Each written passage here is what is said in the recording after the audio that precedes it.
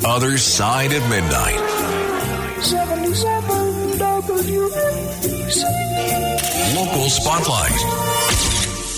Good morrow, everyone. This is The Other Side of Midnight on 77 WABC. I'm Frank Morano. Thanks for tuning in. Hey, later today, the Speaker of the New York City Council, Adrienne Adams, a Queens Democrat, is going to be holding her State of the City address in the Bronx at the Justice Sonia Sotomayor Houses and Community Center. And I have to tell you, I have a big problem with this. Now, I don't care that she's going to the Bronx or speaking at this particular location. Good for her. I think it's good for citywide officials to pay attention to the outer boroughs, to make sure that city government is not too Manhattan-centric. That's fine. My problem is not unique to Speaker Adams, but this went on with Speaker Corey Johnson, Speaker Melissa Mark-Viverito, Speaker Christine Quinn, Speaker Gifford Miller, and I think it began under Peter Vallone. Why does the Speaker of the City Council give a State of the City address? This is crazy. This would be like Kevin McCarthy giving a State of the Union address. No, if the Speaker of the City Council wants to give a rebuttal to the mayor's State of the City address, that's fine. But since when does the legislative leader of a city, a state, a country get to call their speech a State of the City address? And why stop at the Speaker? Why wouldn't the minority leader, Joe Borelli,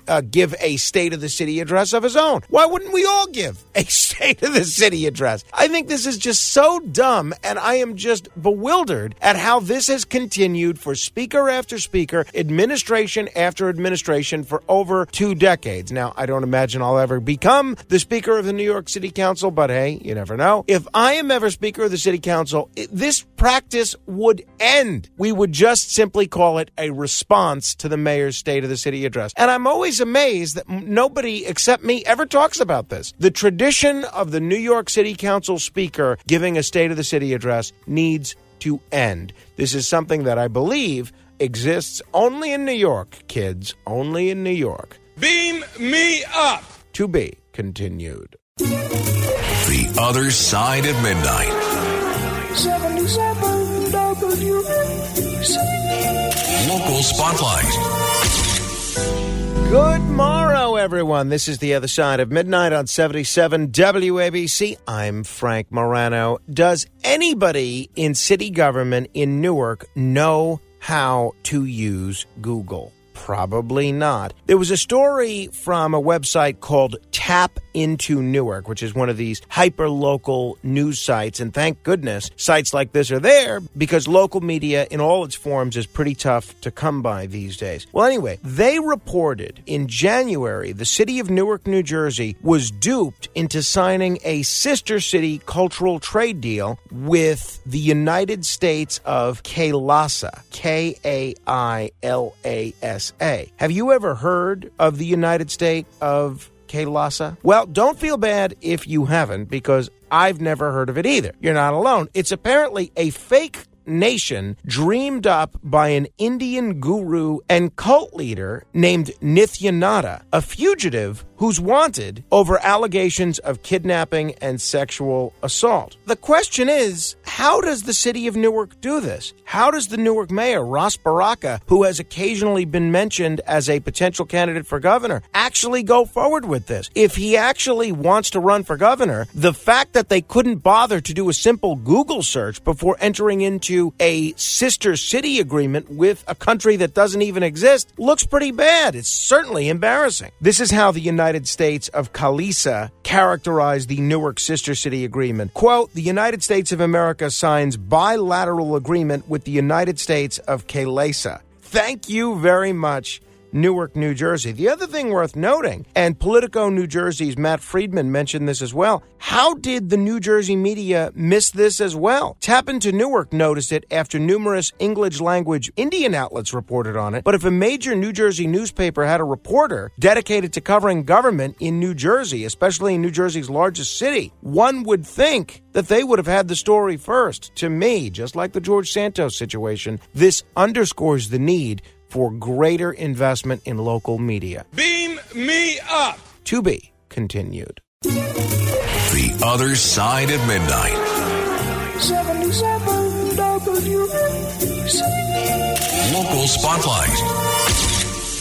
How often have you heard from political analysts and those that do the autopsies of elections that the Republicans better be careful because their base is an endangered species? Old white men and their voters are dying off, and pretty soon there's going to be no more of them. Well, some interesting data came out this week as covered by the New York Times. You want to know what the future of the Republican Party is, at least potentially, and at least in the city and state of New York? The Asian community. That's right. In last year's governor's election, voters in Asian neighborhoods across New York City sharply increased their support for Republicans. Though these areas remained blue overall, they shifted to the right by 23 percentage points compared with 2018 after more than a decade of reliably backing Democrats. This was the largest electoral shift in Asian neighborhoods in the period from 2006 to 2022, which is the longest available span of election results by precincts, according to the New York Times analysis. The key to the red wave in New York City was the Asian community. Curtis Sliwa won a lot of Asian communities that are represented by Democrats in the state assembly when he ran for mayor as well. And I think that the Republicans, when they're picking candidates for statewide office and citywide office in the next couple of years, they'd be well advised to keep this in mind. You know, there's now an Asian assemblyman representing Brooklyn, Lester Chang, who's a Republican, and the Republicans have an excellent chance of winning this newly drawn Asian city council district in Brooklyn. I'll tell you, if the Republicans are smart, they would pick one of these Asian candidates, either Lester Chang or the Republican that wins this Asian city council district, and consider running them for citywide office in 2025. Public advocate, controller, maybe even mayor. The key to the Republicans gaining electoral strength in New York City in the future might just be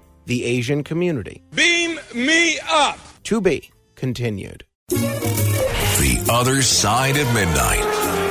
77 WABC. Local Spotlight. Well, there was an interesting article in Sunday's New York Daily News by our friend Larry McShane. Larry McShane has not only been a guest on this program, but he's been a guest on the Racket Report podcast as well. Headline, Disorder in the Court. The number of New York City trial transcribers is dwindling. And they didn't have exact numbers, but they quoted a lot of credible sources in this article, including the chief court reporter for the Brooklyn federal court system and a number of other folks, the spokesman for the New York State Unified Court System. Apparently, court reporting is something that is very much in demand right now, and there is a tremendous shortfall in the number of court reporters as compared to available positions. And I was very pleased to see this Daily News article highlight the city's only court reporting program at Plaza College in Queens. Now, in the interest of full disclosure, Plaza College is an advertiser to this show, and I know the folks over there at Plaza College, and they do a great job. But there are currently more than 60 openings in New York's Supreme Court, along with federal court positions. But according to Karen Santucci, who teaches court reporting at Plaza College, she sees the city's dwindling pool of fast-typing court reporters as an opportunity for a chance for a new generation of transcribers to step up. I have to tell you, I completely agree with her. If you are looking for a new career, or if you know a young person that's looking for a career, or if you know someone that's looking to change careers, whatever the case may be, this is a very good paying job where you're right in the thick of the action. And I'm not sure why Plaza College seems to have a monopoly on teaching court reporting, but they're the only school in the city that's offering it now. So if you know somebody that's interested in this, I would seriously consider looking up the folks over at Plaza College and pursuing their court reporting program, because there's a lot of jobs out there and there's a lot of openings. Beam me up. To be continued.